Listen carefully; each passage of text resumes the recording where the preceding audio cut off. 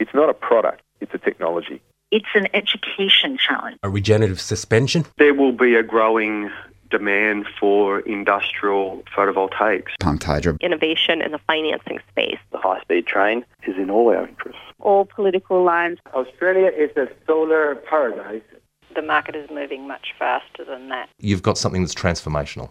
Solar window in a can. Beyond Zero, global warming science, solutions and action. Taking it to a do-it-yourself level. Hello and welcome to another edition of the Beyond Zero show. We're coming to you from the studios of 3CR Melbourne, syndicated around Australia on the Community Radio Network and podcast on the internet at 3cr.org.au. Both the BZE Community Show and this show are now available on iTunes and Stitcher. So please subscribe and help rate us, and that helps others find the show. My name is Kay Wenigal and I'm joined today by my co-host Nat Bucknall. Hello everyone. Phillip Island in Victoria has always had active groups focusing on a variety of environmental issues, but in the last year they've really started to kick goals when they combined forces to form Totally Renewable Phillip Island, or TRIPI, as it's known by the locals. To talk about the success of the Totally Renewable Phillip Island, or TRIPI, we have Dr. Morag Mackay, Chair of the Energy Innovation Cooperative, and Bhavani Rooks from Phillip Island Landcare. Hi Morag and Bhavani. Hi Kay, hi Nat. Hi. Thanks so much for joining us in the studio today. Yeah, it's wonderful that you've made the trip down here. Yeah, well, thanks specifically for inviting this. It's a great privilege to be here. Firstly, can you tell us about the Totally Renewable Phillip Island, or TRIPI, and how it got started? Sure. So this is Morag speaking. I was at the Sustainable Living Festival, which is hosted by both the Bass Coast Council and the South Gippsland Council every couple of years. They alternate having a festival and bringing together lots of people that are interested in sustainability and renewable future. And began talking to one of the representatives from the Phillip Island Boomerang Bags group, Kylie McMurray, just about all the different towns around Victoria and around the world that are going totally renewable, and looking at their emissions profiles and just taking community action basically. And I just asked her if she thought that Phillip Island might be a community that would be ready for this, and she got terribly excited, and her abundant enthusiasm encouraged me to then go and talk to a few more people on Phillip Island, and we got together with a group of groups, so Phillip Island Landcare, the Conservation Society and the Community Centre. Who else was involved, Bhavani? There's quite a number of individuals as well, and about a group of 20 people. There's a waste group as well, is there? Oh, well, that's the Community Centre. They're focused on waste management and food waste in particular. But anyway, we got together as a group of groups and talked about the possibility, and it's all sort of flourished from there. Fantastic. So your goal is for Phillip Island to be carbon neutral community by 2030, using collective efforts to use clean and efficient energy, reduce pollution and to offset carbon emissions. How did you assemble that goal? So 2030 is the tipping point for being able to reverse climate change. So when the collective got together and began talking, we decided to go with that, what the science had shown, and then decided from the group that we needed to get community involvement. So from that point, we had a public meeting to get community involvement to see if they would agree, and they did. Mm-hmm. We ended up holding a public meeting that had about 160 people turn up on the day, and we also live streamed it on Facebook and had over 350 views on Facebook Live. And the initiating groups of the 20 of us that got together to begin with created a draft sort of motion, and it was interesting because it's a sort of a double. It's 100% renewable and zero net emissions in the mission statement or the vision, and there was a bit of debate about what zero net emissions actually means, or carbon neutral, and so it was really healthy. Like, there was some people there that were a bit confused by why would you have both? What does it all mean? So it was a very healthy discussion amongst 150 people in the room, and ultimately the motion was passed that we stick to that goal, and that's what we've been working towards over the last 12 months. And what did you define carbon neutral as for that goal? What does it consist of for Trippy? Zero net emissions. Yeah. So reducing, minimising as much as possible, and then sequestering carbon in some ways to create the balance to achieve a zero net result. It's an amazing energy that your community seems to have. When I was there, it just seems like everybody's come on board very quickly. Yeah, it's phenomenal. It's quite a wave to be riding right now. Fantastic. To have that many people engaged in the process. What's the population of Phillip Island? It's about 11,200 or thereabouts as a permanent population, and then that swells obviously to close to 40,000 during peak holiday periods. So yeah, that's a really high proportion of engagement.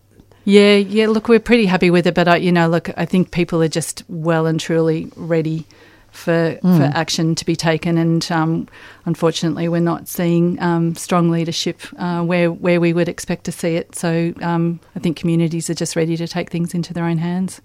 I think the excitement of the day that you saw, Kay, showed that the community was really ready for it, and the response. Just to explain, I was there for the Phillip Island Open Day a few weeks ago, and I think that's exactly what I sensed, that people are ready for it. They're absolutely embracing it, and it felt really good being there. That open day was in response of a year after the public meeting. We were getting back to the community to show that what had been done and what we had achieved, and where more questions were coming from that we could answer. Yeah. And you have a renewable energy roadmap. Can you tell us what that consists of? Well, the Renewable Energy Roadmap actually is being done for the Bass Coast and South Gippsland Shire areas. It's a state government sponsored planning process. There's renewable energy roadmaps for each of the regions being completed around Victoria. So there's one already being completed for the Hume region, and then there's others going on in the Loddon Mallee, the Grampians, the Barwon Southwest and the Bass Coast and South Gippsland regions at the moment. So I just need to correct the record too. I'm no longer chair of the Energy Innovation Co-op. I've handed that over recently to the wonderful Peter Wonfer. But I was working on that roadmap project, and it's to engage widely with community, business and government and the education sector about what the vision for renewable energy is for that region and for each of the regions in Victoria.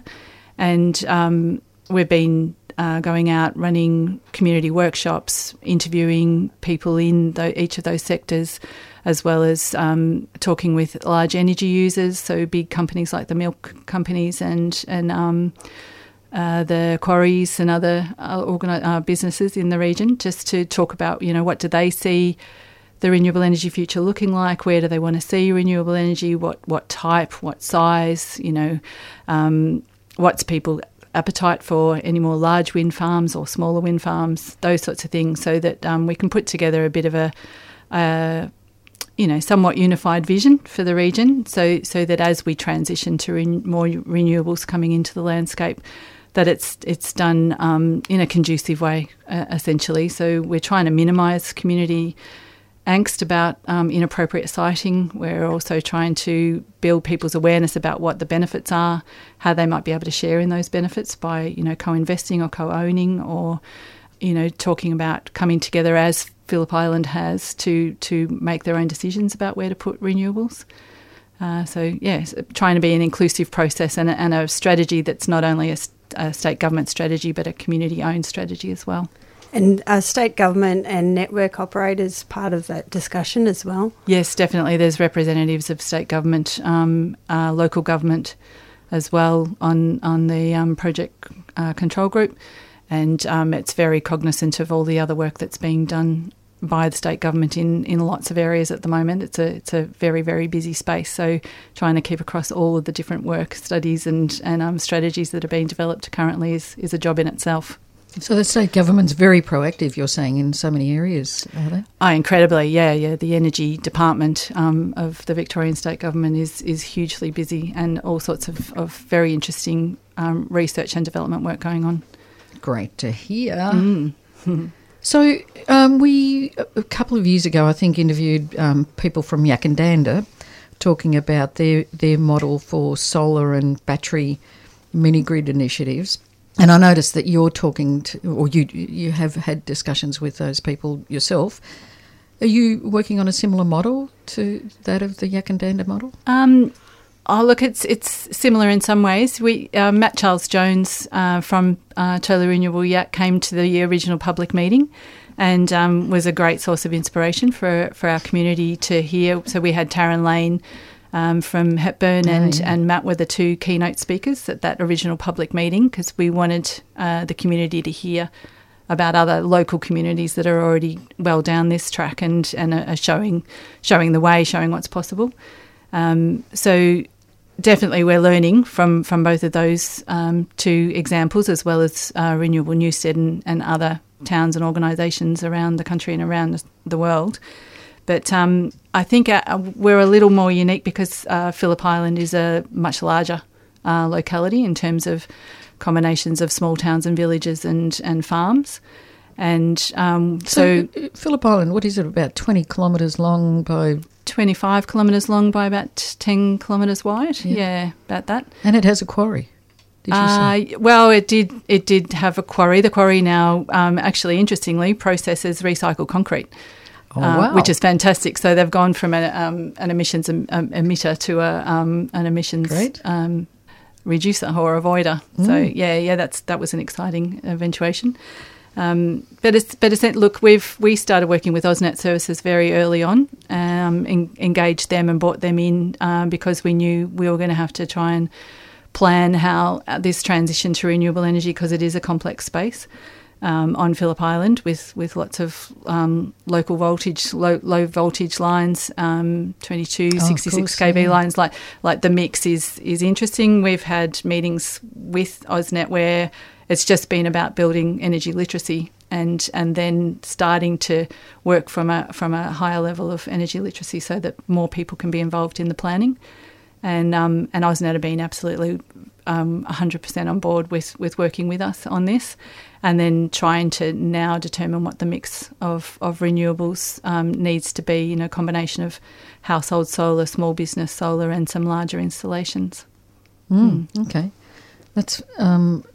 It is tricky, isn't it? Because the grid is being stressed all over Australia at the moment because of the locations where we have renewable energy installed and the fact that no one's paid attention to that. Is that something that can be addressed locally, or is that a... Absolutely, and it's just about planning. So the last thing we want to do is just go down the road of putting in renewables wherever they sort of end up, without any sort of strategic understanding of the impact on the grid and who gets to participate. We're big on trying to create opportunities for low-income earners and renters to be able to access, potentially through the sort of the solar gardens type model, community-owned solar essentially. But there's also Phillip Island Nature Parks and Western Port Water, two reasonably large energy users on the island who have got their own plans to install more renewables, and Trippy's starting to work with them as well to see where they might be able to co-locate and potentially co-own some new facilities. So those discussions are underway as well as with the council. Bass Coast Council's been very, very supportive.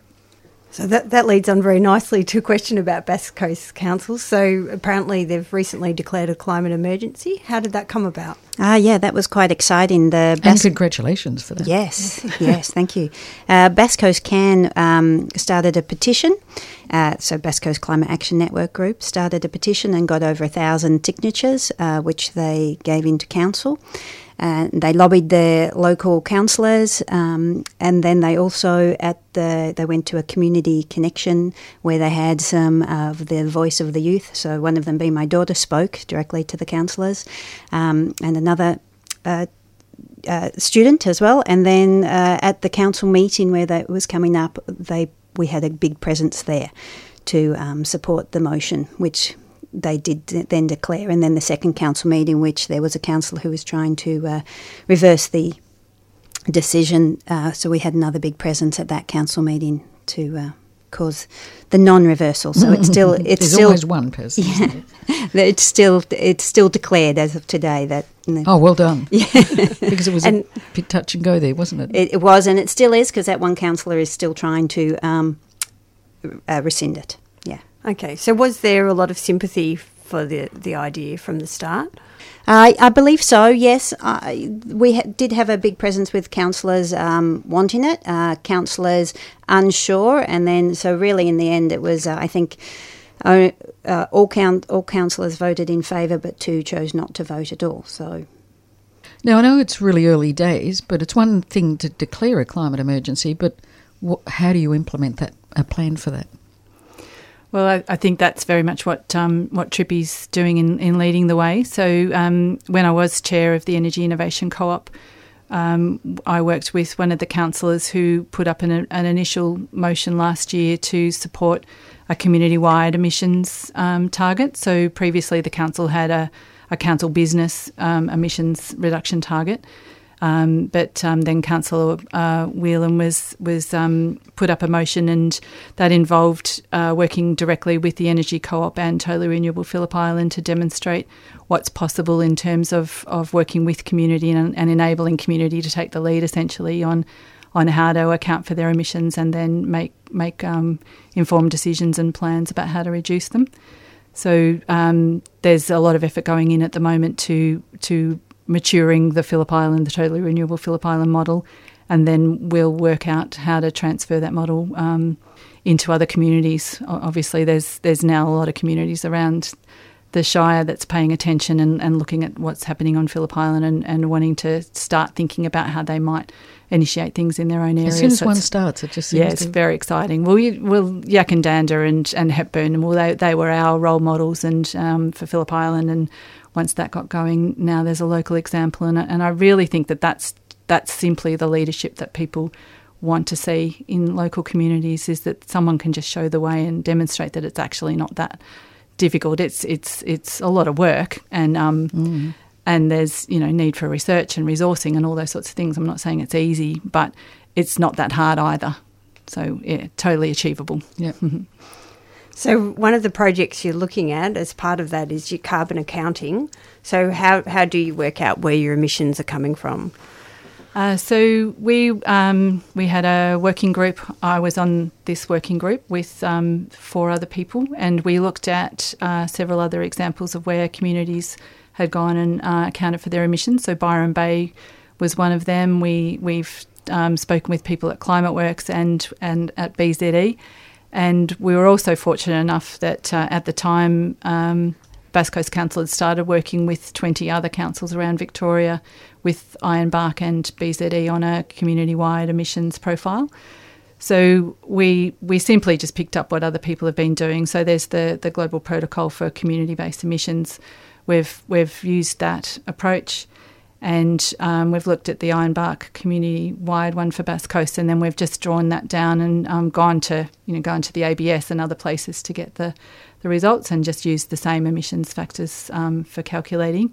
The one thing we have done differently is we've included the farm emissions, and that's because a couple of farmers, I worked with them about 15 years ago using the agricultural greenhouse accounting framework that was developed with the University of Melbourne and state government at the time, and that's reasonably well researched and accurate accounting for emissions from the farm sector. And so we have one farm that participated in that original program, and we've been able to extrapolate the results from that farm across the farmland of Phillip Island. And we'll get on to that a little bit later. Yeah. But for people that have just joined us, we're speaking to Dr. Morag Mackay and Bhavani Rooks from Totally Renewable Phillip Island.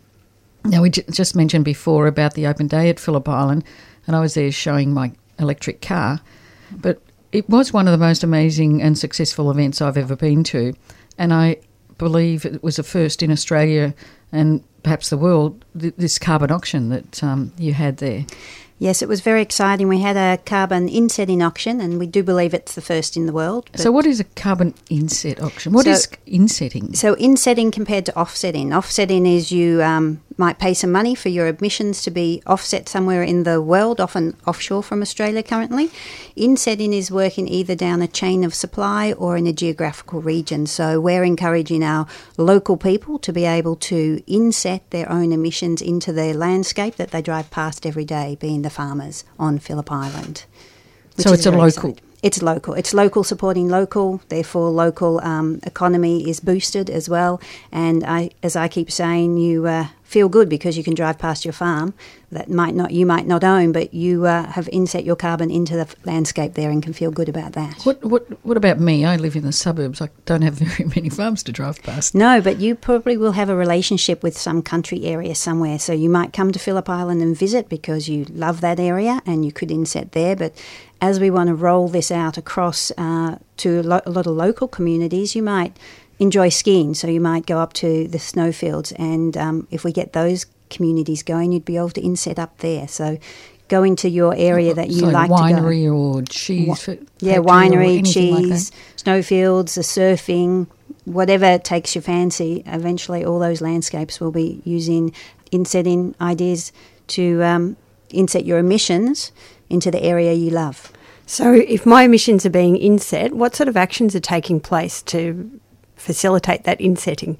So you're trying to get soil health through either vegetation, like planting of trees, or using the plants to diversity of planting, a change of grazing management, mulching the ground, so getting soil health, improving soil health.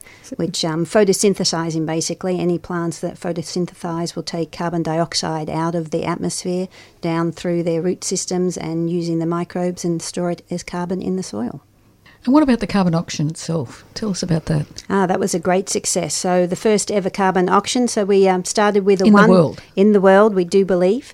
We started with a 1 tonne auction. Our goal was $25 for the tonne, and with a hope of getting over 100. And as we reached up to 800 for that first tonne, we were all shocked and surprised and wonderfully excited. And that was the first one, and I remember that myself. So you said it's $25 per tonne of CO2 emitted, and a car will generally cost 4 tonnes a year. So that was where you were expecting $100 and you got $800. Yes, so it was very exciting. And then we continued to auction packages to make it a bit more fun rather than just auctioning numbers.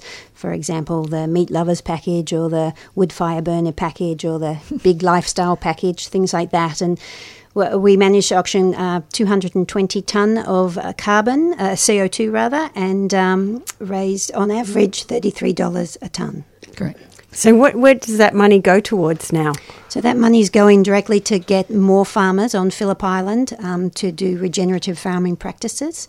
So our goal will be over this next 12 months to get to 5 more farms doing these regenerative practices, so that in 12 months' time, when we can go online with an online brokering tool to therefore be able to inset whenever you wanted to. So say you visited Phillip Island and you saw that sign to say inset your trip to Phillip Island, you could go online, inset your trip in the local landscape right there. And Morag touched on this just before about the farm Bimbadeen. Yes. Yeah. So Bob and Ann Davey and the Davey family from Bimbadeen Farm have been practising regenerative agriculture for a long time.